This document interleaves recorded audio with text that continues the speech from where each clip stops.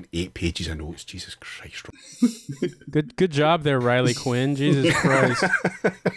This is Rob trying to like be super prepared because we've got a guest. It's like how when you tidy your house before a guest comes over, supposedly. Sure, yeah.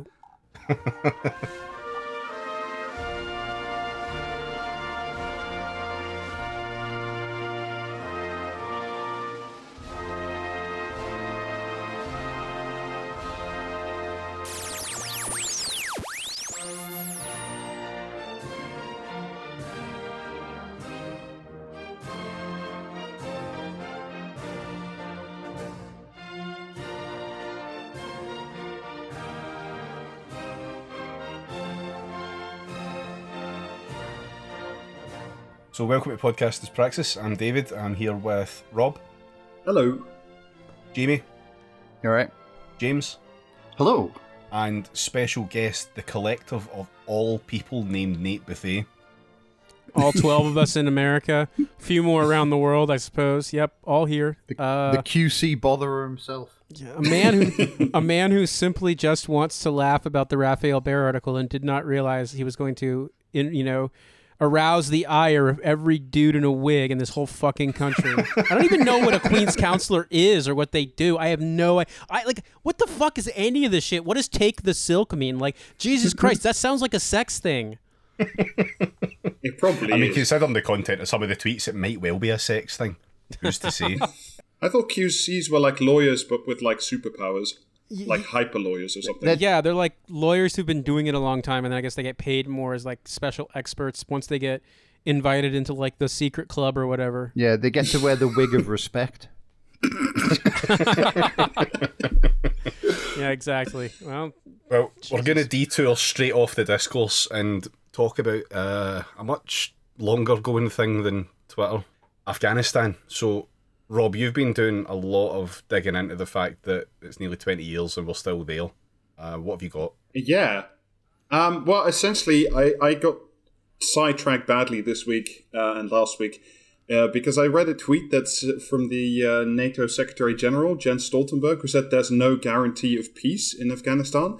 And I literally was just like, oh, wait, we're still there. The US is still there, and the UK is still there, and NATO is still there. And, like, it's almost 20 years, as you say, and I just got very obsessed with it for a few days, essentially. So that's why this is happening. So just so you guys know, like, as a baseline, the UK still has 1,000 troops stationed there. There's probably more of them once you add in security services, SES, the things they won't tell you about. And the US still has 13,000 troops stationed there, if you add them all up.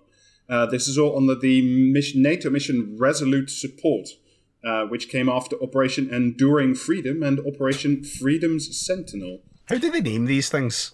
We used to name things weird, like just weird combos of words. That's how you got, what's it called? Operation Overlord for, what's it called? D-Day and things like that. Mm-hmm. There are weirder ones. Like, I want to say the Mogadishu missions was like Gothic Serpent or something like that. Like they were just weird fucking names. I don't know cool, what a Gothic Serpent sounds badass. But long story short, yeah, they started naming, like, they stopped doing the random word generator and just tried to make them sound cool, but in like a very uncool way. So yeah, that's how we wound up with Operation Just Cause for Panama, Desert Shield, Desert Storm, and then of course Operation Enduring Freedom and Iraqi Freedom.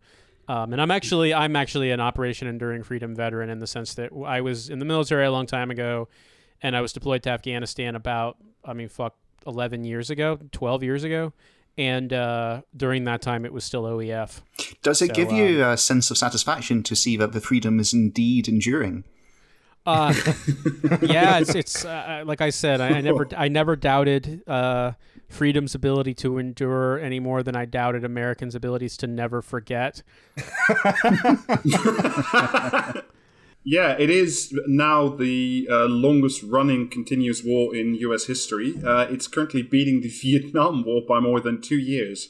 And there are currently troops stationed in Afghanistan who were born after 9/11, which was sort of the reason NATO, the US, the UK, everybody went in there in the first place. Sorry, 9/11, what was that?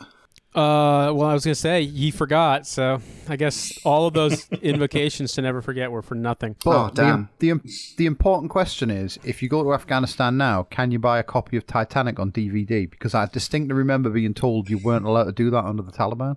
All I know is when I was in Afghanistan, I bought a homebrew DVD collection of Clive Owen movies that included the film Bent, and I was just like, I don't know what the fuck is going on here, but I'm gonna watch Clive Owen in a basically a film adaptation of a Broadway or musical theater show where Mick Jagger plays a drag queen. Yeah, so I mean, it's all freedom. Freedom endures over there. You can buy fucking any drug you want.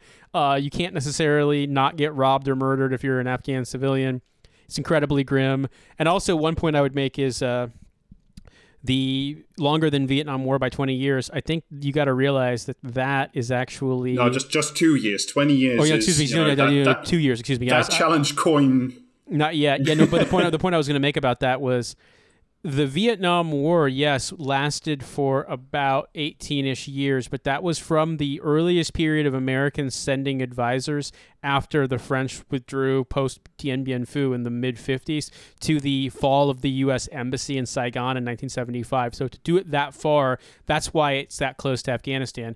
In truth, active duty troops weren't being committed to, like en masse besides advisors in the early 60s. You didn't see like draftees and units being deployed until about 1964, and by 1973 they were pretty much all gone. There were still special operations units in there until the very end, and then the Marines in the embassy, which hilariously sadly also, they literally left and then had to go back and pick them up because they realized they just fucking left them.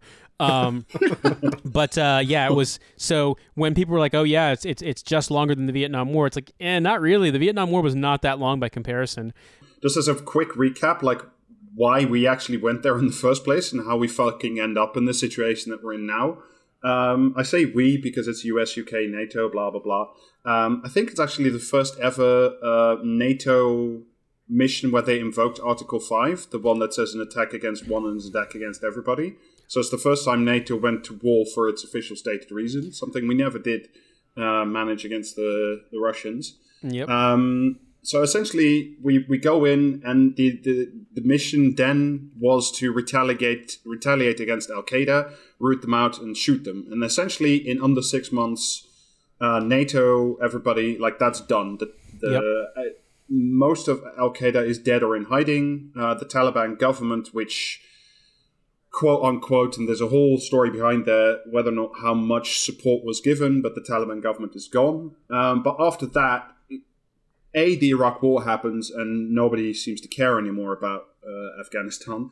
And B, it becomes what is later dubbed in internal documents, which we'll get to later, a Christmas tree war, where everybody with some say in NATO, and especially in the US government, wants something else out of that country, and it's all folded into the mission. So some people want to go there to eradicate drug production. Some people want to build a democracy. Some people want to create better women's rights. Some people just want to go on and shoot more terrorists, quote unquote.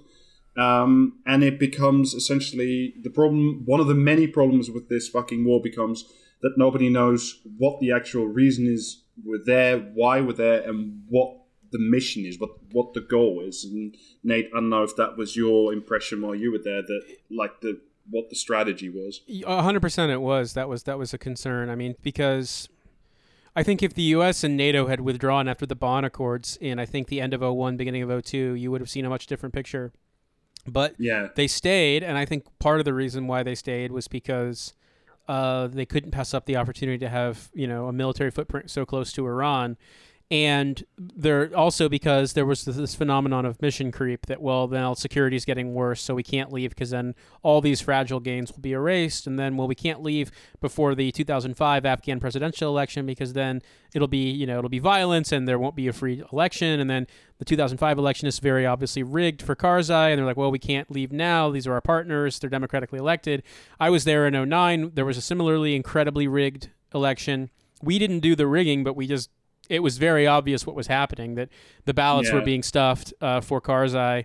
And I think one of the big things that I would add to your summary there is that Afghanistan's a huge country, and while NATO did make troop commitments, they were the only one that was in any way close to the U.S.'s in terms of size, which wasn't that big for most of the war, was the UK, and even that was a very small contingent.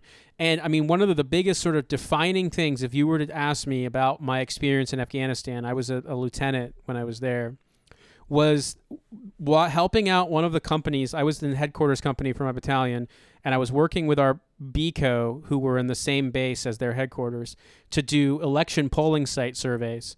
And the commander just being like, I don't know what the fuck I'm supposed to prioritize here. I've been told in the next 90 days I have to visit 322 different polling sites. None of the coordinates are correct. I also have to maintain the district security for 7 districts of this province, Jesus. do shuras, do combat missions. And by the way, one of my platoons has been taken away to do security at the base where brigade is headquartered.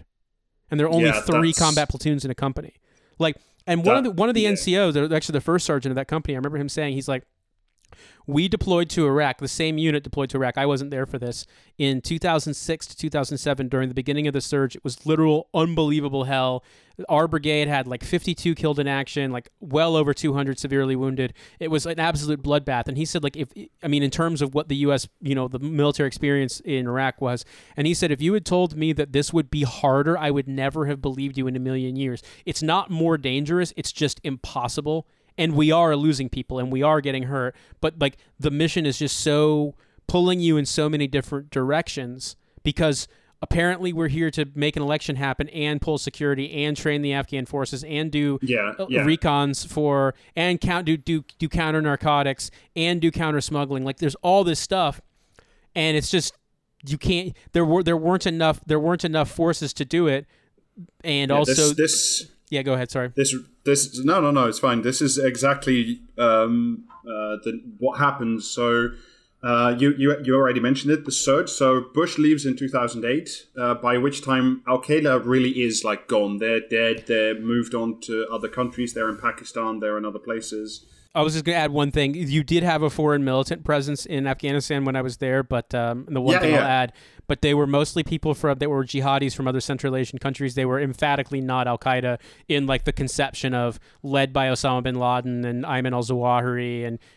Gulf Arabs that were attracting foreign militants. These were jihadis from neighboring countries. So that's the one thing I'd throw in there, and then I will stop interrupting. Exactly. I mean, so that's one of the many problems in this war, is that it's not one enemy you're fighting. It's different groups, different tribes, different affiliations, very fluid. Your friend one day, the next is your enemy, the following. And one thing, so under Bush, they unfortunately have managed to equate the Taliban with Al-Qaeda. So even by the time that many of the Taliban, the large commanders, said we want to have peace and make this work, they said no, we can't, because there was now a public perception that Al-Qaeda and the Taliban were the same thing. And where we've now ended up, many years and deaths later, is in a situation where there's peace talks going on in Doha, and 5 of the Taliban commanders that are negotiating there at the moment have spent each more than a dozen years in Guantanamo themselves.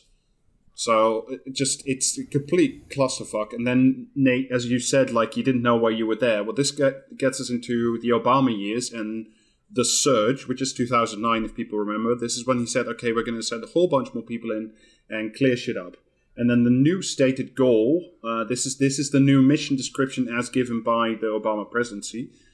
The definition stated that the objective for U.S. and NATO forces was to reduce the capability and will of the insurgency, support the growth in capacity and capability of the Afghan National Security Forces, and facilitate improvements in governance and socio-economic development in order to provide a secure environment for sustainable stability that is observable to the population. Yeah, that sounds unchanged. I mean, that sounds like what I was briefed on when we went there. And a friend of mine who is much younger than me and was deployed, he recently got out of the military, but he was deployed in 2019. He was in the same area that I was in, doing the same thing with that same basic mission set. It hadn't changed. Yeah. So, I mean, this is a sort of a continual problem that I want to talk about a little bit more about, this complete fuck up with what is it exactly we want out of there. And then by the time 2016 rolls around, of course, it's Hillary that's supposed to take over, and she was quite hawkish on Afghanistan to begin with. But again, there's an offer from the Taliban to sit down and work out a peace deal and some kind of arrangement. And I don't know. Whether it's good or not, I find difficult to answer. But Hillary says, I'm perceived as a champion of women's rights, and therefore I cannot sit down with the Taliban because they're not pro women's rights. And therefore, in the last years of the Obama presidency and during the 2016 campaign, nothing was done to secure the peace because that might have endangered Hillary's chances to become president. Yep. And I mean, let's be honest. The Taliban, you may not like them, and I don't, but the Taliban are Afghan, and they're not going anywhere. And the reason why they have a basis of support is because what the Taliban believe and what they enforce is a kind of social conservatism that, while not like completely natural to that part of Afghanistan, has been the norm since the instability during the civil war, the Russian war, and then the civil war after. And so, like, people are like, oh, we can outlast the Taliban. It's like, what the fuck are you gonna? We're gonna move there? Are we gonna annex Afghanistan to be a state? Like, how are you gonna outlast them? They live there. They're from there. Yeah, it's their country. I mean, like it or not. And yeah, exactly. And it's like, I think one of the things that people will point out is you'll hear people like Hillary Clinton, or I remember there were like a columnist in the Wall Street Journal saying this, that like, we shouldn't be sitting down for peace talks with someone like Gulbuddin Hekmatyar. He should be on a kill capture list. And it's just like, I hate to break it to you, but like Gulbuddin Hekmatyar he's a big insurgency leader. He's now been sort of ceremonially added to the Afghan government as a peace gesture. He's one of the worst in terms of like the atrocities committed against women, against civilians, against captured fighters from rival sides, stuff like that. The thing about it is with people like that is, I mean, they represent a chunk of the population, and they have been fighting in Afghanistan since we started funneling money to them in the 80s. And those people are not going to disappear. Like, the insurgency is not the Taliban led by Mullah Omar. It kind of wasn't ever again after 2001. The insurgency is lots of different groups that are in many ways indistinguishable from the Mujahideen that fought each other in the Civil War. Yeah. And some of them had bought into the Afghan government, primarily in places like the post-2001 Afghan government, places in the north. There's a huge, horrible war criminal guy named Abdul Rashid Dostum, who's Uzbek, and he's in like a permanent role for life as like a ceremonial chief of staff to the Afghan military, because if you keep him happy, then you keep Uzbeks happy, and then they won't fucking also revolt. So, I mean, the idea that you can just clean house of all these people with blood on their hands, like, no, you really can't. And the U.S. couldn't, even if it wanted to. And it's very easy for a columnist in fucking Washington, D.C. to say, like, this is intolerable, or for a presidential campaign to say that. But the fact of the matter is, you have to talk to them, because if you think you can just grind them into the dust and wait them out, you can't. These are the same guys who fought the Russians, who then fought each other, who then fought us. Like, that's not going to go away. Yeah. And like, if you think they're going to die off, like, their kids are doing it too. Like, Hekmatyar's son is basically running his former organization. There's a guy named Jalaluddin Haqqani, who's another one. His son, Sirajuddin Haqqani, runs the Haqqani network, because I'm pretty sure Jalaluddin is dead, or he's very, very old and can't do it anymore. Well, I mean, he was one of the great warlords of the Soviet invasion era. I mean, Yeah. Haqqani, Hekmatyar, Dostum, like, all these people have either been folded into the Afghan government or are in the process of getting there. I mean, it's not like the US doesn't have form for pulling in people from previous regimes that we're at war with and putting them in high place positions. No, I maintain that if the Taliban had a rocket division, then the outcome might have been very different for the post-war consensus. I mean, I think it's just one of those things where, this is the situation as it stands. If you don't like it, great. But like, everything that could have been tried has been tried at this point. aside from just like wholesale fucking war crimes like nuclear weapons and shit. So we're not going to win. We're not going to win a war like a force on force war. We're not going to win against an insurgency. At this point, the only thing you can do is negotiate for better terms to leave. We lost the war. Fucking deal with it. Stop fighting the war because it's killing civilians endlessly. You say the only way we can win is with more war crimes, and would it surprise you to know, and we'll get to that a bit later, that more war crimes is essentially the strategy that's being tried at the moment. Oh, I know. Like I said, I know that they basically found ways to not report civilian casualties, and they've been doing a lot more aggressive aerial bombardment campaigns and stuff like that, and it's been killing way more civilians. That was the MO in Syria and, in the like Iraqi, Syria, and Kurdistan areas under Trump, and similarly in Afghanistan. And in Yemen too. They've basically been like, we don't care about civilian casualties anymore. And wow, wouldn't you know it, we haven't won the war. I mean, just to put things into a sort of bigger context, so just like some numbers that I've pulled together doing this research. Since 2001, over 775,000 US troops have been deployed to Afghanistan. They've taken over 2,300 dead and more than 20,000 wounded. The UK has lost 454 deaths and give or take 10,000 wounded, which is different because it's hard to tell if some categories overlap. The Afghanistan army, for whatever it is, lost more than 60,000 soldiers. At least 100,000 civilians are dead, more than 10,000 of which were in 2019 alone. So the security situation after 18 years of war has clearly improved. And just as a bonus, more than 70 journalists have died and 400 plus aid workers. So that's just the body count after 19 years.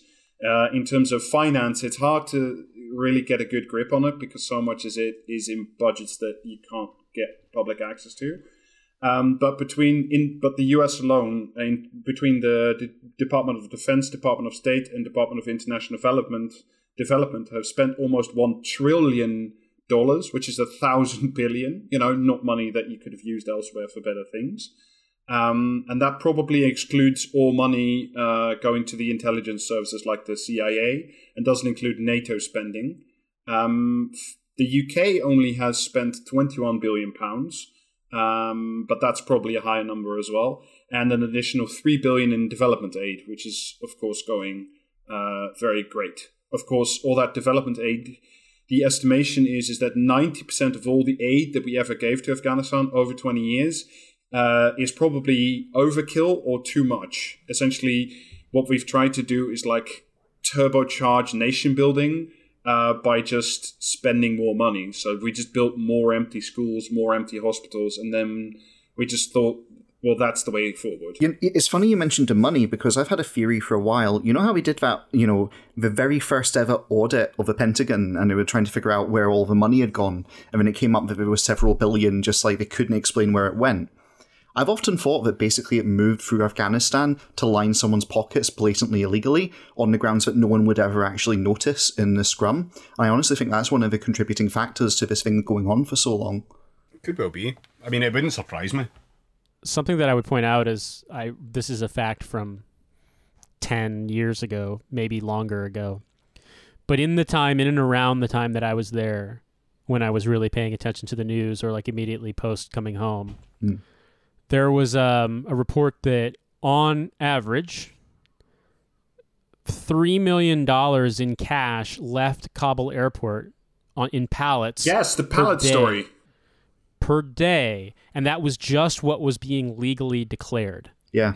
So you can imagine the sheer volume of money that has gone, and if you talk to Afghans about this, and there are plenty of folks out there, who have platforms, they'll tell you that. I mean, the expectation is you'll just encounter people who were connected, and now they own villas in Dubai and stuff, and that's where the money's gone. It's gone to basically warlords who are either in Afghanistan or have left, and it's not technically what they did is not illegal. And I remember being asked to figure out how much it would cost to get a hospital repainted in one of our districts. Oh, and right. And a contractor wanted $120,000 to do it. Now, this is a country where you can buy the paint supplies required for probably about $5,000 at most. And I mean, even paying a good wage, like a good wage at the time in Afghanistan would have been about $1 a day per worker. Like, it's a country where the average, at the time, the GDP was something like, or the per capita was something like $1,000 a year. Yeah, it's still horrible. They knew they could charge because of the inflation involved, and obviously the security situation. But like, this was in the city center, like, it's the kind of thing. It's just that situation has become normal. You've created this artificial bubble economy with all of the money being dumped into it. Just as a brief sort of intermission, because this is quite a serious topic, but there were a few bits that I just thought were quite funny that I wanted to mention. Oh God, please. Is in 2010. During the Tory Liberal coalition, when the war was also going on, Andrew Mitchell MP, he later famous of Plebgate, created what he called a business challenge fund to create new enterprises in Afghanistan, which was seen as the way out. This business challenge fund was part of a bigger drive where we cut hundreds of millions of pounds from foreign aid elsewhere in the world and put it all in Afghanistan to speed up the troop withdrawals, though like how that A fits into B is a bit of a mystery. Anybody want to guess mopeds? Anybody want to guess how much the business challenge fund to create new enterprises was? How much Andrew Mitchell MP, he of Plebgate, spent? I'm going to guess 150 million pounds. Any other bids? I'm going to go in the other direction. I'm going to go dead low. I'm going to say like 10 grand or something stupid like this. 5 million. Yeah, David, you're the closest. We spent 6 million quid for a Afghanistan business challenge fund. Fantastic. Yeah, sounds about right. Any Tories wanting to invest in, like, getting business going and people working and stuff, it's going to be a low number. Because you only need to look at the DWP to see that. They don't put that much money in to make those things happen. I was just going to say, how much of that was spent on Rory Stewart doing walking tours? What's funny is I read his book when I was a college student, and I was like, oh wow, this guy seems so cool. My friend's like, dude, this guy is like your alter ego in Britain. And now I'm like, that fucking Tory, that piece of shit, that fucking weird bony freak, fuck you. Like, if I had just not known anything about Britain, I could have thought of Rory Stewart as like the sort of adventuring eccentric, but now I'm just like, what a piece of shit. I bet the QCs love him though. Oh, I'm sure they do. Never meet your heroes, man. That's the first rule, isn't it?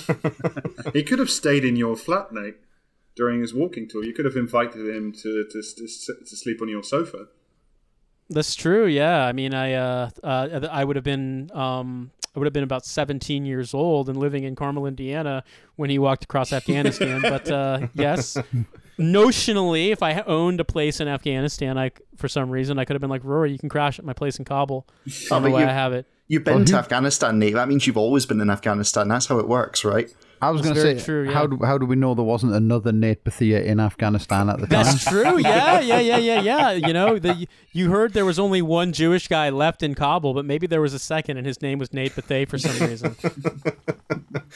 But yeah, Nate, you were talking about inflation. This is from the Afghan papers, which we'll get to in a second. One unidentified contractor told government interviewers that he was expected to dole out $3 million daily for projects in a single Afghan district, which is roughly the size of a US county.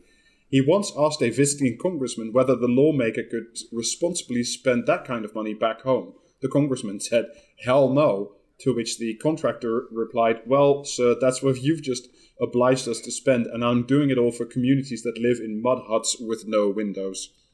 Yeah, I mean, I think the funny thing is, I think back on it, and I'm like, God, we could have given us that fucking money. We could have found some way we would have been able to do something with it. But like, I remember being told like, no, sorry, you can't spend USAID money on this. You can only spend USAID money on like a project to build public toilets in the middle of fucking nowhere, like the literal middle of fucking nowhere. And just there was a whole frustration with USAID not really liking working with the military, but then not being able to go out and do stuff without military security and things like that. So yeah, that's a disaster. I don't know. I mean, that number doesn't jive with my experience, but also my experience was getting kind of shoehorned into some of these projects. Who knows what the overall budget for like provincial reconstruction was. And yeah, I mean, I wouldn't call them mud huts. I mean, they're like adobe compounds, like they are made out of mud, but like that's the building material. Yeah. But yeah, I mean, you'll go in a village and maybe a rich person has a single generator. Nowadays there's more solar panels. Back in those days they were kind of novelties. I saw people using motorcycle headlights to charge their cell phones and stuff like that because no one had power. You know what I mean? Like it's not even really reconstruction. It's construction. All these places they're incredibly rural and remote and isolated, and you know, in some places like they don't even speak either of the majority languages in Afghanistan. You know, you'll get into some of these really remote places where they speak, you know, like interpreters can't communicate with them because unless your interpreter speaks like Pashai or something, like they won't be able to talk. So I mean, it's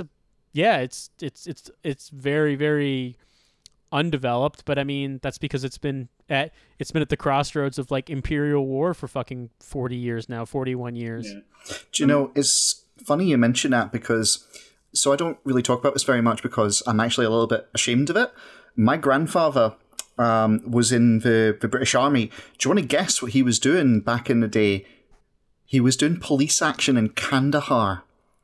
Really? Wow. Yeah, under Britain. Like, there's a huge generational gap between me and my now deceased father and my now deceased father and my grandfather. And yeah, it's like the more things change, the more they stay the same because there's a couple of family stories I've heard which are, you know, I mean, they basically, like, I mean, obviously the British Empire are much kind of crueler about it. They would just, like, they just go out and if anyone had done anything that was even remotely confrontational, then they would, like, torch houses and all that kind of thing. So I guess maybe what we're doing now, I'm looking forward to that chapter from you, Rob, in a bit. They also, like, there were stories where they're like, you know, actually, we could probably settle these people down for very little, like, effort. If we just like did this and this, or if we just spent some of the, you know, the money which we know is being used on certain things in the country, if we just kind of redirected it to this, that'd probably, you know, just calm things down a bit. But there was no one was going to make a profit off of that. And apparently my grandfather became very, very jaded from that whole thing in his own kind of way, because again, it was on the ground seeing, you know, people have grievances which are very legitimate in many cases. They're not like, you know, religiously driven or ideologically driven in like a complicated way. They're very simple issues of like human justice, and they'd be very easy to calm down with a little bit of kind of, you know, community investment. I know it's a fucking bullshit term, but you get what I'm saying here. But no, you can't do it because someone somewhere has to make a profit off of it through some kind of version of subcontracting. Yeah. And this was back like, you know, end of the 19th century, beginning of the 20th century sort of thing. Yeah. So there's a really good, if you want to read a bit more about the history, there's a very good book called Return of a King by a historian called William Dalrymple, about the first Anglo-Afghan war from 1839 to 42. And like, if you want to, like, I've read that 2 years ago, I think. And it's like, if you read that, it's absolutely eerie how exactly the same that book is with what's going on right now, essentially. I do like the way that all this money's going about and the way it's being spent. It's got proper, like, Soviet trope vibes. Like, well, we could actually spend the money on the people. No, new hospital. Well, I mean, I think one of the things is that you got to bear in mind, too, is that there really was never and still is not a particularly effective government to speak of in some of the more restive provinces. Like, if, depending on where you are in Afghanistan, it's entirely possible that if, you know, if the foreign troop presence disappeared overnight, or the ability for foreign troops to respond disappeared overnight, that these places would be completely overrun. And in some cases they have been. And in other cases, the Taliban have been overrun by Daesh, which is not the same as ISIS in the Levant, because they call themselves Daesh, but they're just sort of like an offshoot of the same insurgency.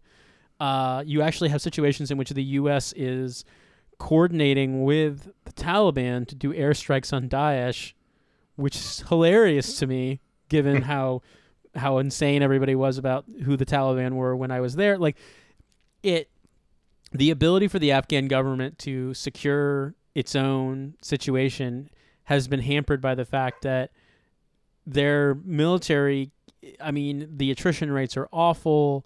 The troops don't get paid very well. They don't get logistically handled very well. Like, lots of them die in combat. Like, it's grim as hell, man. And so you're in this situation where, like, everyone wants to spend money because they think the money will stop it being restive and stuff like that, but you can't really secure anywhere without a bigger presence of someone who can secure it. And if it's foreign troops, you're going to piss more people off anyway. You don't want it to be foreign troops. If it's Afghan troops, great. But like, if they're incompetent and corrupt and fucking committing crimes against people, that's no good either. And so you find yourself in this situation where, like, you kind of need there to be a negotiated truce because there is no way for the Afghan government to handle it competently and not piss so many more people off that they wind up supporting the insurgency. Yeah. I mean, and then sort of just the last little thing that it's either desperate or funny, but I just choose to find it funny, is that there were a lot of reports that the Afghan police forces were stealing so much fuel from US bases to sell on in the local black markets that literally they would come and go and they would reek of petrol all through walking through the base just because they were just trousering so much US military petrol, which is, I just thought was sort of an amazing signifier that, you know, that was going on and nothing was being done about it. I'm disappointed that none of your funny things were a 20-tweet thread about how Marvel's Avengers would have handled things. Oh, God. No, not tonight. I want to retain what is ever left of my sanity. Do you know, it's like I almost said, oh, can you imagine how they'd be writing about the Avengers if it was going on now? And I'm like, motherfucker, this entire episode is about how it is going on now. It's just become such background static that is beneath the notice of these cutting-edge satirists on Twitter. Well, Jesus. I mean, the first Iron Man has a whole scene where he builds his suit to blast his way out of terrorists in what I assumed was Afghanistan. So, you know. Shit, do you know, I think it was. Jesus Christ. Yeah. Jesus, that's enervating, that is. Full circle, baby. Yeah. Anyway, in 2019, and this was a really big story, but because 2019 was a very dumb year as well, it didn't really get the attention it deserved. The Washington Post released what is called the Afghan Papers, so similar to the Pentagon Papers, and these are 2,000 documents from a thing called the Office of the Special Investigator. Let me try that again. 2,000 documents from the Office of the Special Investigator General for Afghan Reconstruction, or SIGAR, where they interviewed 400 people. They had notes from Donald Rumsfeld, and all of these were supposed to be confidential files where the document was, like, the official version was to be really light. But the Washington Post sued for 3 years to get their hands on the actual original documents. And what is in them is really, like, genuinely quite shocking. But because it's Afghanistan and because this was also in the Trump season, it really didn't go anywhere. But I want to give you some quick highlights in it. This is under Bush and under Rumsfeld. They go out of their way to find, like, numbers that make everything sound really good. That's everything's really positive. So in October 2006, Rumsfeld team did a speech for him where they had more than 50 promising facts and figures from the numbers of women trained in improved poultry management, more than 19,000, or improvement of the average speed on most roads by up to 300%.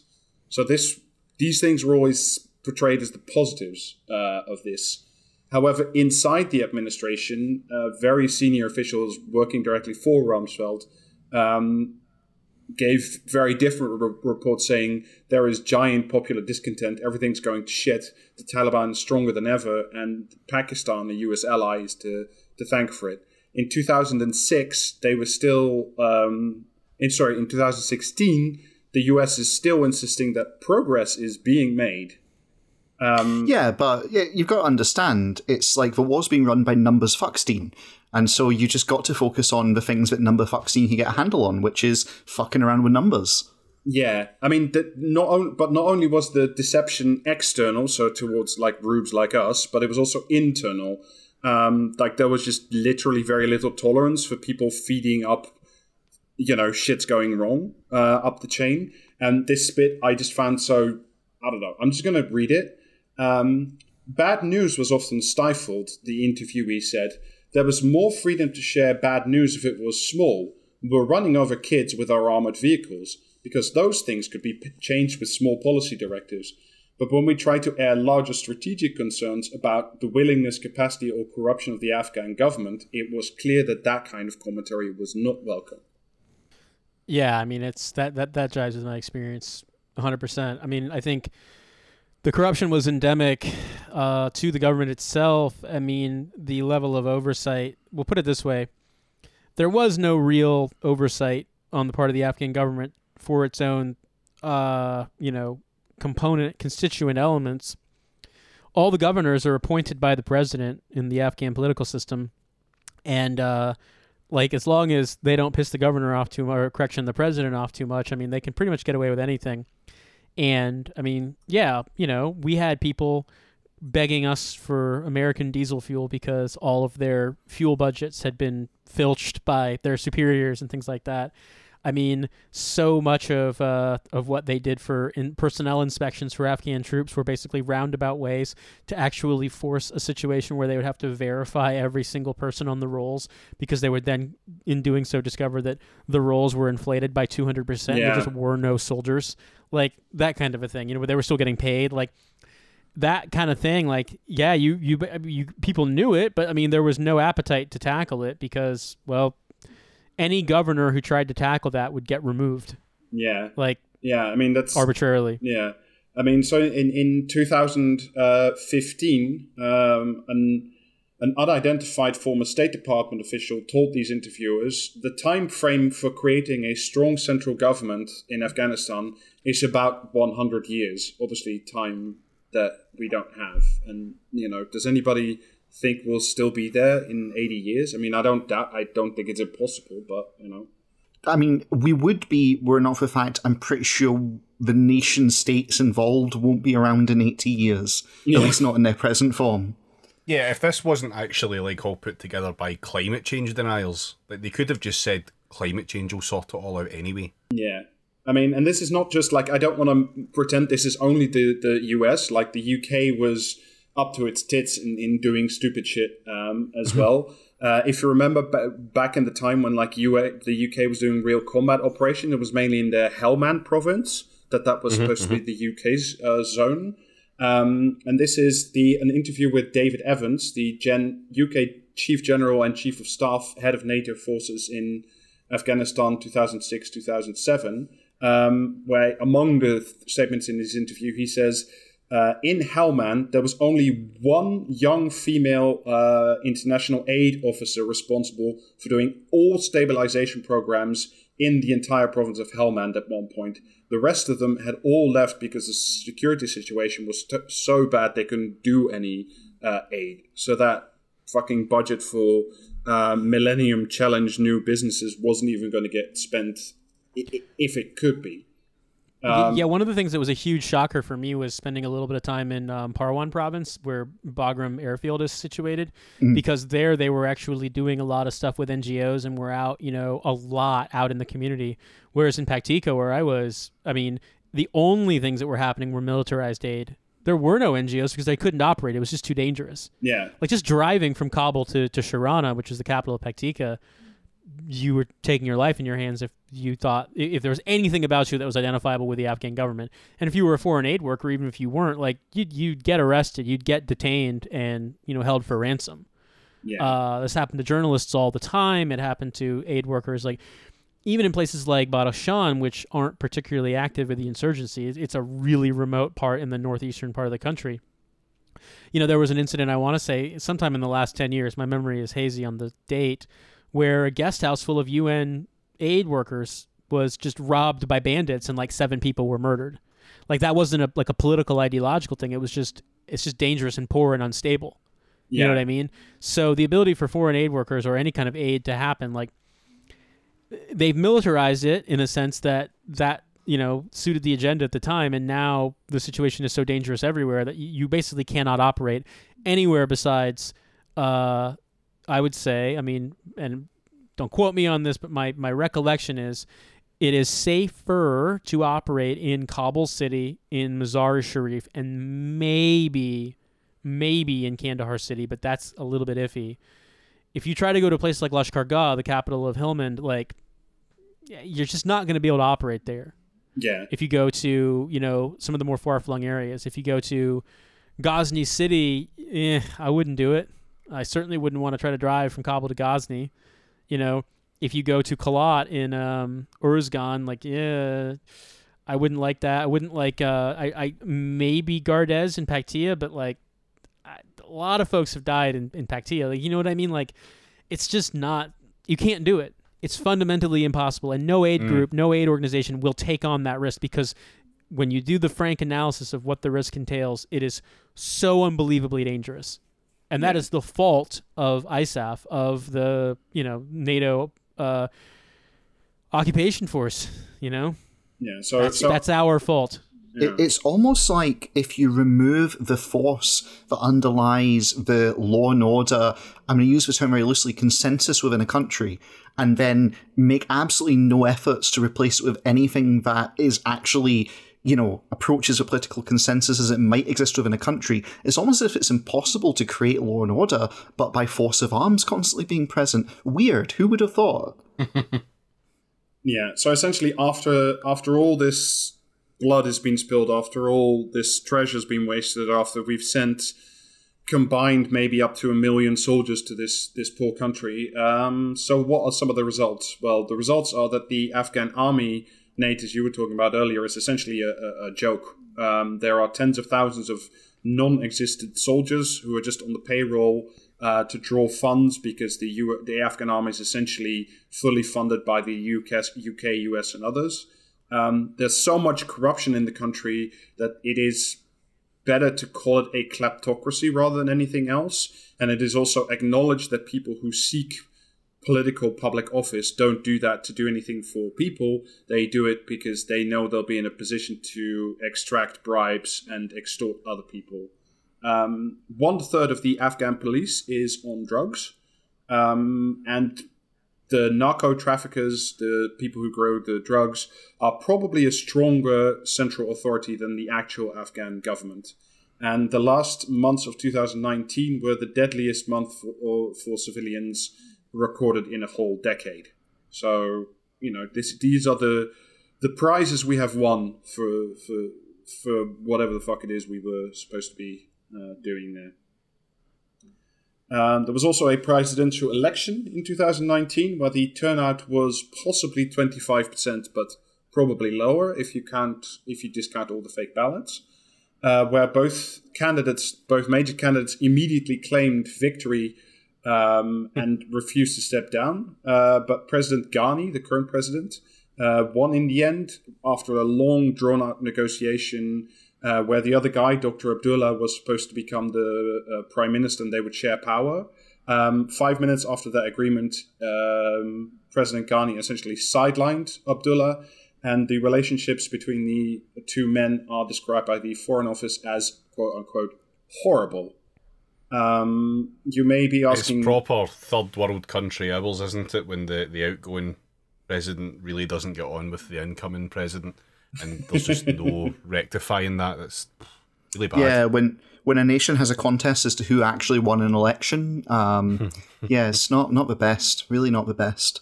Yeah, so we briefly touched on it before in terms of what are we doing for security, and I said, well, we're just committing more war crimes. This is the bit about the war crimes. Oh, God. There was a big piece in The Intercept recently by Andrew Quilty that that Afghan paramilitary units are acting as death squads under CIA command and with US military support. Among many other pleasant things, they have attacked religious schools, madrasas, and killed children as young as 8 years old. The Americans choose the targets, and these are colloquially known as jackpots. We'll put the article link in the show notes. I'll just read 2 bits from it and then hopefully move on. Residents from 4 districts in Wardak, Nurk, Chak, Syedabad, and Daimirdar spoke of a string of massacres, executions, mutilations, forced disappearances, attacks on medical facilities, and airstrikes targeting structures known to house civilians. This is an eyewitness account of one such attack by one of these Afghan death squads in a place called Dadauk Khail. This is a direct quote. Soldiers entered the village madrasa and came out with several boys. We heard the boys begging for their lives, screaming and crying, said Safiullah Manad, 27. Then we heard the shooting. At dawn, an old man discovered a pile of 6 boys' bodies at the mouth of an irrigation channel. The youngest victim was 10 years old. Sounds like some terrorist shit. Yeah. Essentially, I mean, the piece later goes on literally to quote Afghans saying, this is just terrorism, this is what we had before. What's the point?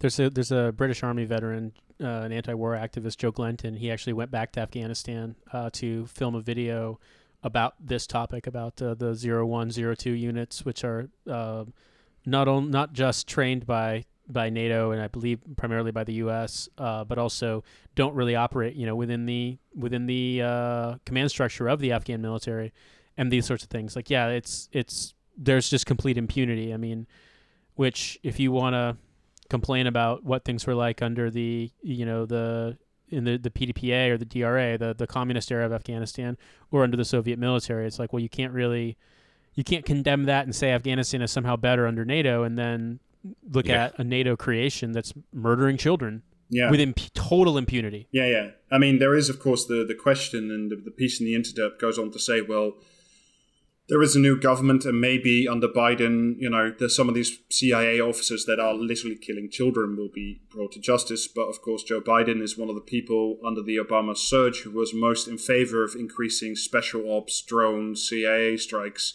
as a way to pacify the country. So, don't hold your breath. Now, you might be wondering in all of this, what the fuck is the UK doing? Because we've still got 1,000 troops there who are, quote unquote, mainly there for training purposes.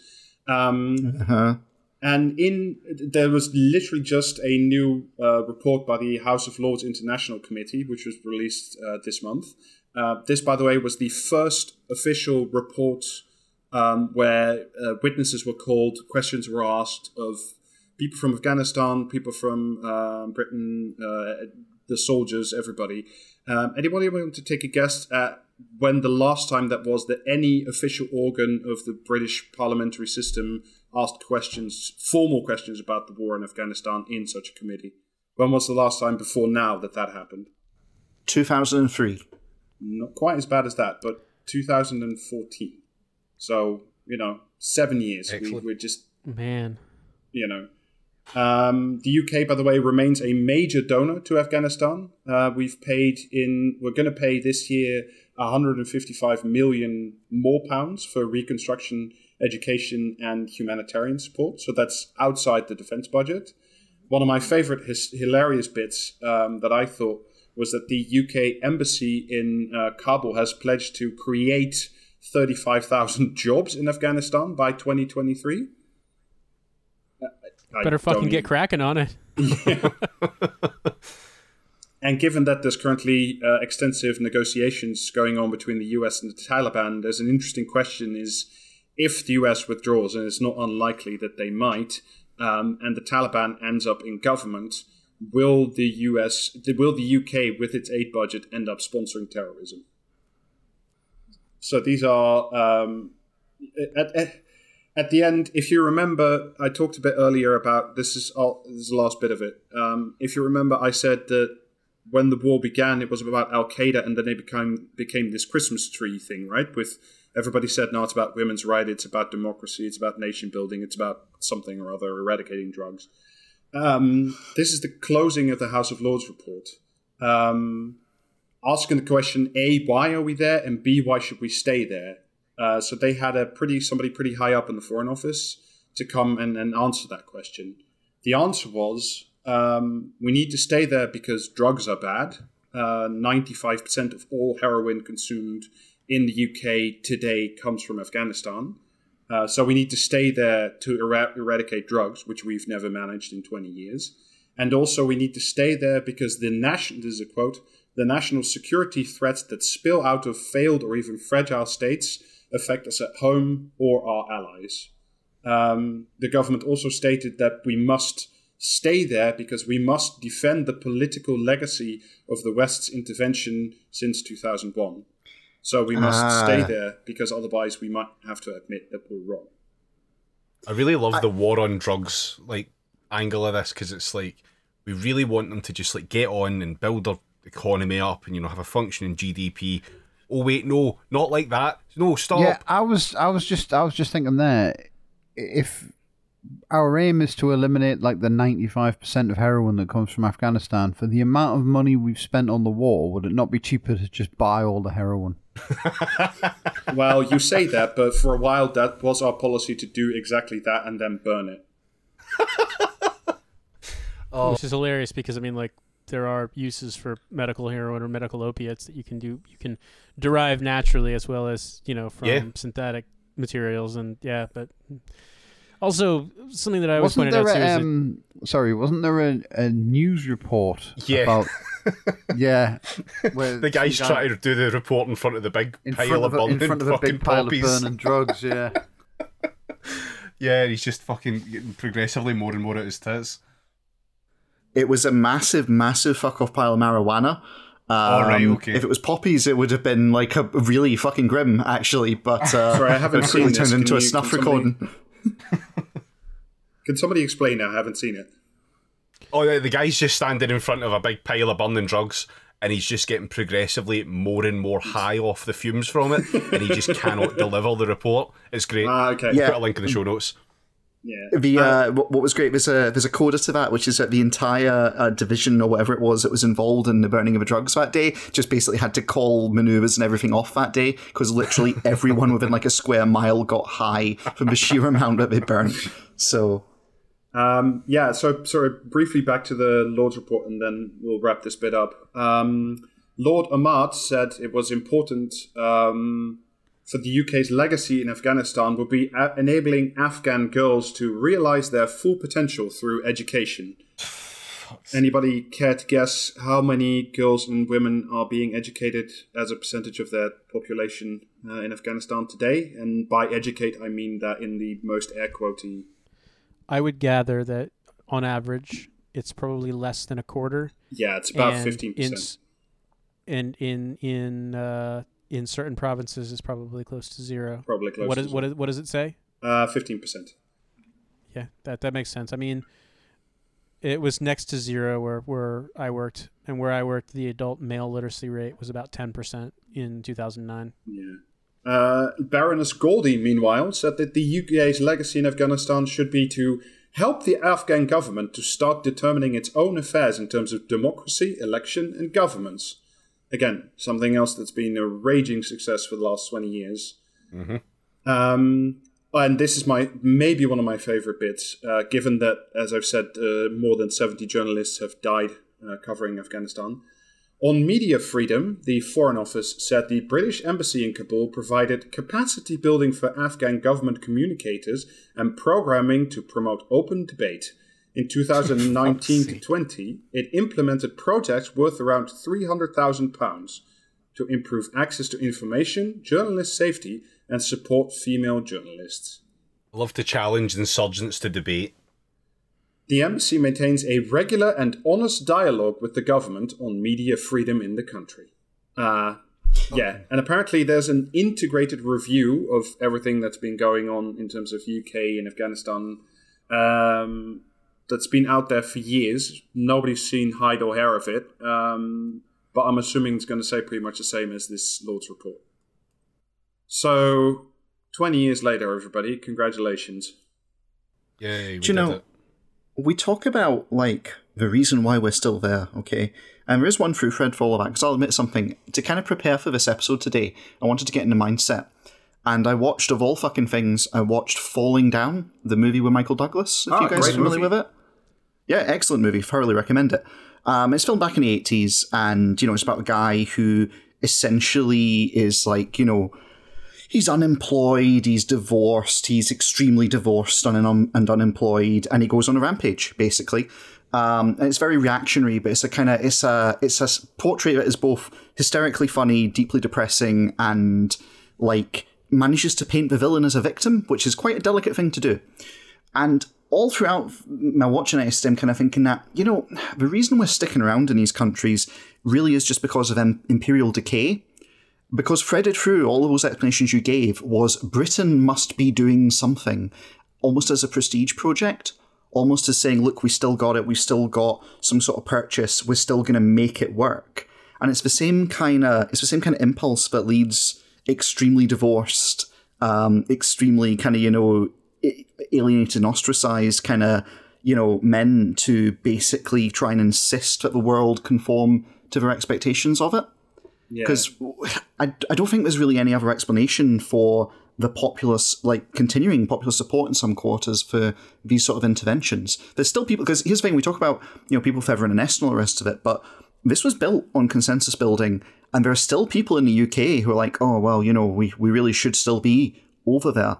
And I really don't think you can explain it other than with the poison of, nationalist pride and the decay of empire. Yeah. Well, funny you should say that, right? Oh no. I'm going to segue us on to the next topic, which is this lovely article that Rob got for us. Proud to be English, how we can shape a progressive patriotism. There's an article that dropped in the Observer the other day by Julian Coleman. Yeah, I mean, I did want to do some Britain games, and yeah, especially with Nate here, who is maybe the best observer of whatever the fuck's going on in the UK. See, Nate, you love the English mind, don't you? Well, I mean, it's one of those things where, because I'm not from here, I might have serious blind spots about, like, the sheer stupidity of America, because I grew up in America. But because I'm not from here, I come here, there's just stuff that's absurd and that's treated as a given that blows my mind. And I do think that the overwhelming majority of Britain's problems are the English. Like, that's just, like, yeah. I mean, Scotland's got its own fucking fairy tales about how it wasn't complicit in slavery or an empire, and how it's a Nordic social democracy when it's got probably more turfs per capita than England does. But, like, but let's be fucking honest, England is the problem. Yeah. Well, this article's great from an English point of view, and detailing, like, how blind England is to England. So, a smaller nation, post-imperial, post-EU, and possibly one day even post-UK, has begun to emerge, and it's time the left caught up. Fucking what a start. Interesting. Mm-hmm. Who's this by? Julian Coleman. This is a name I've not seen before, so I don't know if this is somebody they've just, like, dragged out a cupboard or... No, he's an associate editor of The Guardian. He's written a whole bunch of bits before that essentially say, if Labour wants to survive in England, it must become more racist. Oh, right, he's one of them. Excellent. Okay. Gotcha. All right, okay. He's a red wall whisperer. Yes, pretty much. Right. Towards the end of his 1930s masterpiece, English Journey, J.B. Priestley writes of memories reaching from West Bromwich to Blackburn, Yarrow to Middlesbrough, darkly crowding in on me. Fuck off. Just fuck right off. Then fuck off some more. Oh, I hate him already. Great, go. This is such a fucking Guardian thing as well. It's just like, oh, I've read this abstruse little fucking book from the 1930s that only I remember because I've had an Oxbridge English literature or PPE education. I mean, if I was going to be trying to make the left case for nationalism, I would pick the 1930s as my starting point of research. So, I'll continue. The suffering witnessed by the author during the Great Depression, he explains, turned him into a little Englander. That little sounds the right note of affection. It is little England I love, and I considered how much I disliked big Englanders whom I saw as red-faced, staring loud fellows, wanting to go and boss everybody about all over the world. Patriots to a man. I wish their patriotism would begin at home. The writer lived up to the spirit of his prose. The Commonwealth Party, in which Priestley was a leading figure, was highly influential in the formation of the post-war welfare state. But it would be very unusual to hear such warm talk about England on today's left. In Labour circles, the language of nationhood, when used by the English, engenders at best suspicion and more often outright hostility. Well, not anymore. It fucking Brexit. doesn't. Well, Outright Brexit. hostility. Outright Just for hostility. saying yeah. you're English. Yeah, that's it, yeah. Straight to jail via arrest. Brexit, an overwhelmingly English project, only deepened a conviction that rising nationalism in the United Kingdom's largest country is a much darker affair than its Scottish equivalent. Yeah, checks out. Hmm. I'm not Xenopho- Scott Paul, so... Yeah, I mean, we'll try and avoid that, but yeah, that there's a little bit of a citation needed in amongst that, because the routes from which Scottish nationalism draws David. are wide and varied, and some of them are of the David. same ilk. David, I'm inching my hand towards a big red button here.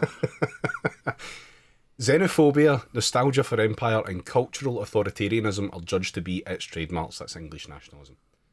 Well, those are its trademarks. Well, Like, those are Yeah. just its trademarks. Like, what else is it supposed to be? No, but this guy's in favour of like little English nationalism, which is when you do blackface and make fun of the disabled. I mean, yeah. If progressives are not, paradoxically, to find themselves on the wrong side of history, it might be time for the left to undertake its own English journey. English identity has become a fundamental feature of Britain's politics. The editor of the New Statesman, Jason Cowley, great. is completing a book, Who Are We Now? Stories of Modern England. In March, the Oxford University Press will publish an academic study entitled Englishness, the Political Force Shaping Britain.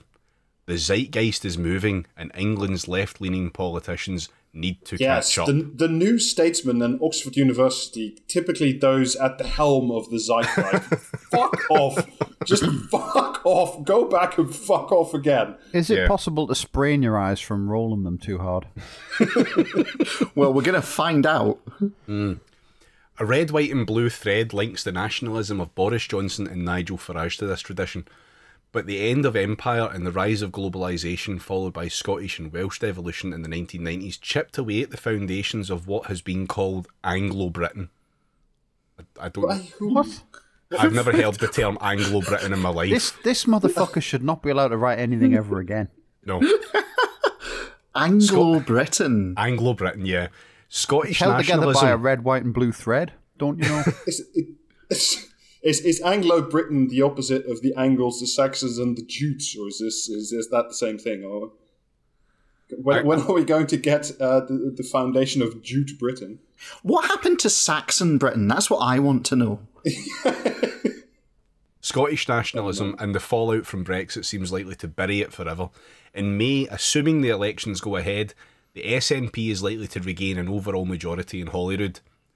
Turbocharged by pro-EU sentiment, popular enthusiasm for IndieRef 2 may become irresistible. I don't think this guy's been to Scotland. Like, Is the animating spirit of a second independence referendum independence and not some kind of jerk-off of the European Union? yes.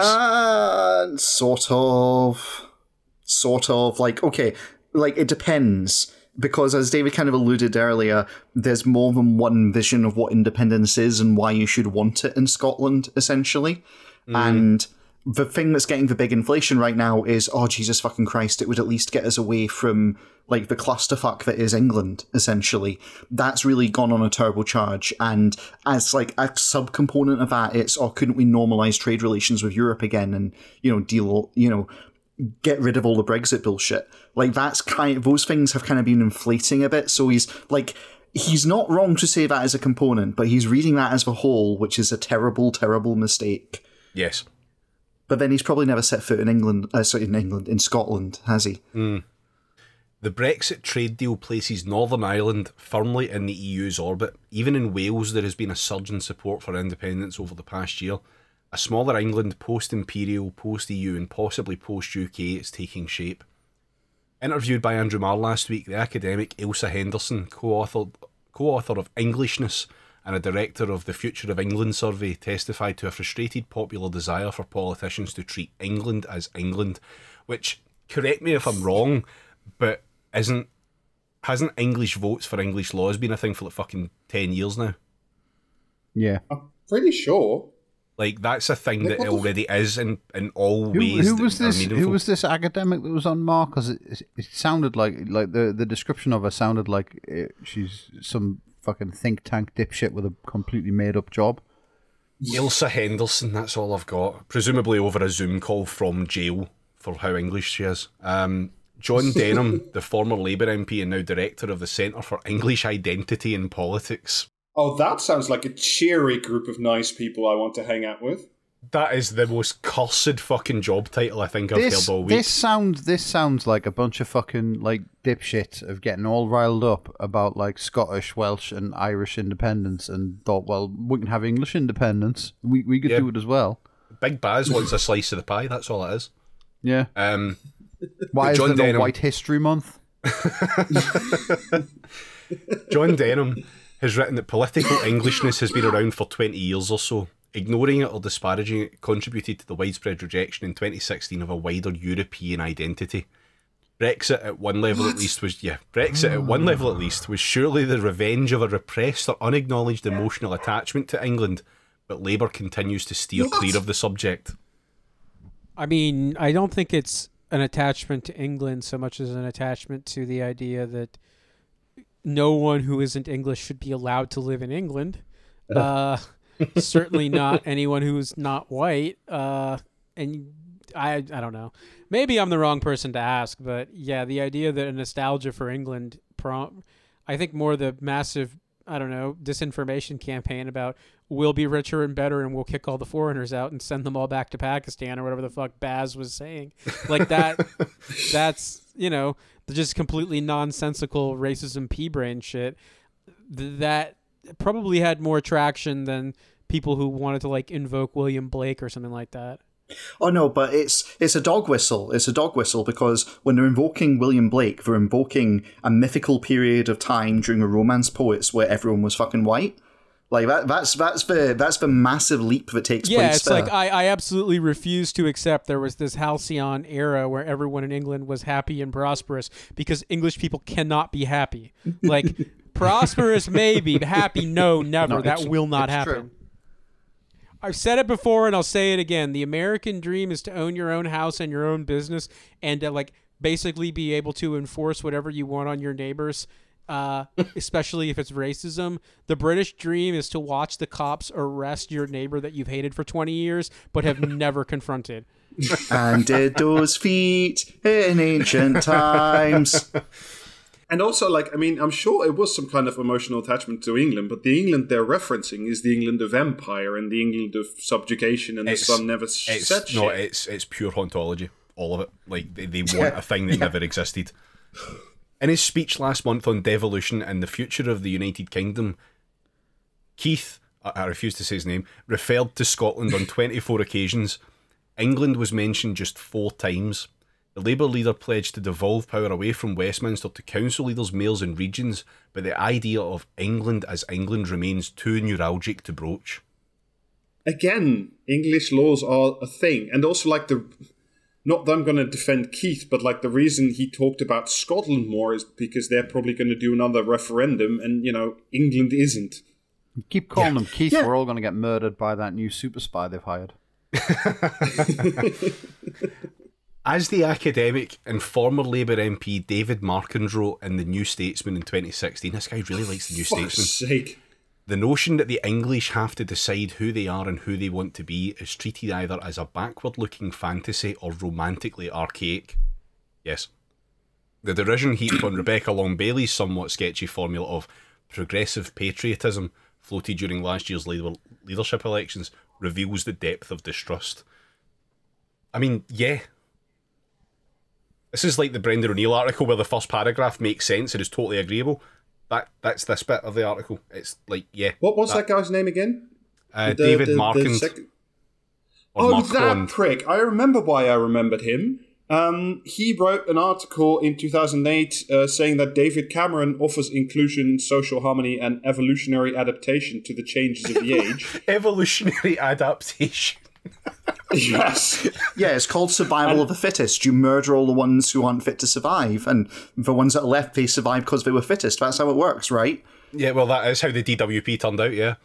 Yeah. And in 2010, he signed a letter to The Guardian called "The Lib Dems are the party of progress" and supported them in the general election. So let's listen to that fucking guy. He's all. More developed visions of how the left might change its relationship with England are out there waiting to be discussed.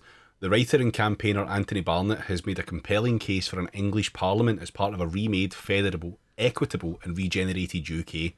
Oh, yes. No, right, hang on, sorry. They polled on this a while ago. I remember this distinctly. They polled and said, would you be in favour of an English regional parliament to match with the whole, Scottish one and Welsh one? And the resounding result was no. The English public were not in favour of it whatsoever. So why the fuck do they think they can bring this? Like, if they're saying that there is this populist sentiment that is not being acknowledged, this need for Englishness, they can't say that when they've literally went to public and said, hey, would you like an English parliament? And they've said, no, we like Westminster, thanks. Like, the fuck? But this is what's it called again? Proud to be English or something? Is he at some point going to develop how the left is going to be more English patriotic, or is it just garbage throughout? Because, I haven't heard anything, programmatic or anything from this guy's fucking head, at least. I mean, it's all going to fall back on. It doesn't really matter what they've said or what they think. It's all built on bullshit. John Cruddas, the head of the Labour Party's policy review under Ed Miliband, has argued that Labour, a party with a distinguished 20th century history of nation building and bridging social divides, can wrest the idea of Englishness from the right. The English, said Cruddas in 2014, are independent-minded, sometimes conservative in sentiment, but also radical in outlook, but they feel powerless to shape the future of their country. Sometimes conservative in sentiment, that is a fucking citation needed. They're radical in outlook, as Nate said, in terms of how much they look forward to having their neighbour arrested for underwatering the lawn or overwatering the lawn. Yeah. That's what they're fucking radical Never about. get tired of hearing this bullshit about how Labour can win back the idea of British racism for British people from the Tory party. Do you know what I mean? That's a thing that can definitely happen. It's the same fucking animus with the Democrats after 9/11 continually trying to find ways to tap into populist kind of sentiment of patriotism in the United States, thinking they could somehow wrest it away from the Republicans. It's doesn't work. You don't understand how this fundamentally works. One side of the country has decided the other side of the country are losers and they're essentially kind of cowed and beaten and, forgive the expression, but bitch made. And as a consequence to this, they, run to the other party, which they see as being winners and strong. And of course, they identify the nation, which is their surrogate psyche, with the party of winners. It's just you physically can't do it. It does not compute. The Tories or the Republicans in that case, they're willing to offer you the full fat Coke version. Priti Patel will literally come to your house and throw your neighbor in jail and pull his fucking toenails out. She'll do that herself. The Republicans have clearly shown over the last 10 years that they're more than happy to put children in prison camps. And the Coke Light version of this shit doesn't work because the other guys will literally just always overmatch your offer and then do it instead of you. It's not even just that though, is it? It's you've got all these fucking people who are convinced that Labour is the party of terrorism, and it secretly funnels all of its money to the IRA, and Corbyn did the gunpowder plot personally, and Diane Abbott is racist against English people and also can't count. Do you know what I mean? And and the idea that you can somehow win these people round to Labour is just baffling to me. It's for people who insist that stevia tastes exactly the same as sugar. That's the political equivalent, basically. Yeah. Something needs to give. If the English left never bothers to engage with Englishness, its emotional reality becomes the de facto preserve of the right. Fears of pandering to nativism and legitimising nostalgia for a monocultural past are understandable. Memories of the rise of the National Front in the 1970s and more recently the EDL are still fresh. But what England is and can become need not be imprisoned within the embittered horizon of white English nationalism, or as he could have said there if he wasn't being paid by the word, English nationalism. Jesus Christ. So the gist of this is that this guy wants, like, you know, to have like nationalism, but it's nice nationalism. It's not about sending them all back. It's about like just being English, but nice English. And it's like if you're that desperate to belong to something, just join a fucking club. Do you know what I mean? Like take up archery or some shit, whatever it is the middle classes do. I think you give him too much credit, Jamie. I think the white part is still resoundingly there throughout all of this. Like, if you wanted to, like, okay, so we're not doing Scott Paul, I'm going to preface that, but if he had made an argument about we can have, like, a civic nationalism, and he'd gone down that kind of route, then you could disagree with him, but you could at least go, okay, there's maybe the bones of, like, a well-meaning argument somewhere in here. But they're not touching that with a barge pole. They're still instead making these appeals to a kind of revanchist nationalism. Yeah. Explicitly. And that is absolutely the domain of the right. So... Closes the article off with the SNP in Scotland steered by Alex Salmond to the left of Labour, which, like, not really, not hard. Understood this, successfully fusing social democratic values with national pride. The Scotland Understander has logged on. Jesus Christ. Where Scotland led, its large southern neighbour can follow.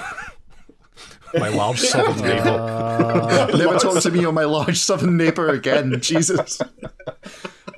England has a greater level of inter-regional inequality than any other large industrialised country. A renewed sense of English nationhood can be part of a politics of social justice, greater decentralisation of power, and a reset relationship with Scotland, Wales and Northern Ireland. But to get there, the left must lose its inhibitions and find a way to talk about building a proud, democratic, inclusive little England. So the answer to this fucking bullshit is Matt Lucas should run for MP. Well, I mean, you know, like you said, we can take inspiration from our smaller neighbor to the north. As is commonly invoked in the story, you know, Philistine giants killed by slingshots can just learn how to shoot slingshots themselves. And, you know, it's just, it's mind-blowing because that, to me, it completely ignores why there's a desire for Scottish independence in the first place. Like, I'm not Scottish, I don't live in Scotland, I don't have any family links to Scotland, but my impression is that a significant driver of Scottish independence sentiment is the desire to have some say over Scottish affairs and not have it dictated from Westminster, given that devolution does not really provide that much power in the first place. And quite frankly and understandably, people in Scotland are sick and tired, in my opinion, of dumping money in taxes to then go to completely bonkers English bullshit. Like, I understand it. And for better or worse, Scotland at least has some natural resources. Not a ton, but some. Certainly oil, gas, and the ability to build offshore wind. They could do some stuff with it. It might be nice to not be beholden to Baz and fucking Jacob Rees-Mogg. Who knows? I mean, like, I'm winging it here. But it strikes me that that would be at least somewhat of an influential reason.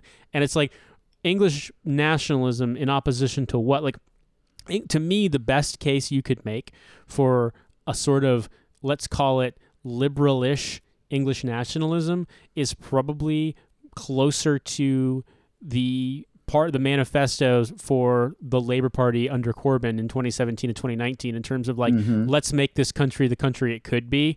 That is not English nationalism as it's presented in a like I said, when you can't tell if it's a football flag or a racism flag, that's not really conducive to progressive nationalism or progressive patriotism, if you will. Well, the tags on this, just out of interest, the tags on this article are Brexit, the far right, England, Nigel Farage, Boris Johnson. So yeah, really targeting the left. Well, to be fair, they never had a left wing article before, and making up the tags just for one left wing article is a bit overkill, right? We'll worry about it when they get a second one, surely. Jesus Christ! I mean, just what is this? What So whatever, like you're a smart person in Keith's office. Like, what the fuck are you supposed to take away from this? What is the recommendation apart from Little England is actually cool and good? Like, what are you supposed to take? What are you there isn't one. This is someone who's absolutely balls deep in the. I understand what the problems of English nationalism are, and that they are fundamental to the concept. But what if they weren't, and that's all they've got? That's it. Normal article for a normal country. That's the article. Yeah. It's so typical that these fucking people are just like, of course, they're the associate editors of The Guardian. This fucking brand, yeah. mealy-mouthed, we must accommodate the English and we must, it's like fucking Keith on's Vichy kick of family work patriotism, where it's just like, what the... Yeah. Speaking of Keith. All right. Sure. Let's go. So, welcome to another installment of what we're calling Simulated Opposition. For a brief recap, see the last episode. I'm not going to repeat myself. We have an AI model of Keir Starmer, that we can ask questions to. And yet again, I have solicited questions from the pod crew and our special guest tonight to ask the simulated opposition, AI Starmer, about the hot issues of the day. To restate, the thesis of this is that AI Starmer would be a better leader of the opposition than the real thing. So, I've asked her 8 questions this week, and I figured we could go through them together. It seemed to go down well last week. Rob, would you like to ask AI Starmer a question? Keith, would you campaign to rejoin the European Union? Kia, yes, I would. All the lessons of history since World War II suggest we're stronger together with our neighbours. It's the most practical way to protect ourselves from threats in an insecure and unstable world. Compare and contrast to Keir Starmer's actual answer when people pressed him on that question, where he basically said, no, the time has passed, we need to focus on the future, but not actually really articulating what that would be. So, AI Starmer, off to a good start already. Fantastic. Rob, give us another one. Well, I mean, it's quite topical, actually, given that all the ports are blocked to shit and the food's not coming in. Keith, what are your plans for the food shortages we're facing? So this is just pure Starmer. Check this one out. Kia, we should seek to maintain our trading relationships with the rest of the world. We should also coordinate efforts to maintain our own food security. The countryside has a valuable role to play in feeding the nation. The government can help to support farming, but in the end, it is for individual farmers to ensure their businesses remain profitable and sustainable. Amazing. Well done. Again, it came up with that itself. This is no editorializing from me going on here. Yeah, all right, cool. Jamie, why don't you give us the next one? What do you think about the royal family? Kia, I think the royal family are a great British institution. The Queen is a dedicated public servant. She has served not just this nation, but her role is also to be a unifying force at home, and her celebrations in 2015 were an example of that. I'm a great supporter of the monarchy, so much that my son is called George. True story, he does actually have a son, but no one knows what the name of his son is. Fantastic. He keeps him out of the public eye. Fair play, but yeah, fuck's sake. Okay, maybe something a little less airy-fairy. Do you want to ask us another one, Jamie? Should we raise the minimum wage? No. The minimum wage was a good measure 15 years ago. But since then, we've had technological changes which have reduced the cost of many essentials. Food, transport, communications. Now you can order basic foodstuffs and have them delivered free to your door. You can talk to friends and family on the phone or using messenger apps and social media for free. You can turn on the heating and cool your house for free. We need to accept that the world is changing and make our policies fit that world as it is now, not as it was decades ago. Okay, so you probably caught that, right? Keir Starmer fucked up there. AI Starmer fucked up in his answer. So this is my question for the week. I snuck one in. Hang on a second. Are you saying it's your policy that household heating and air conditioning should be free?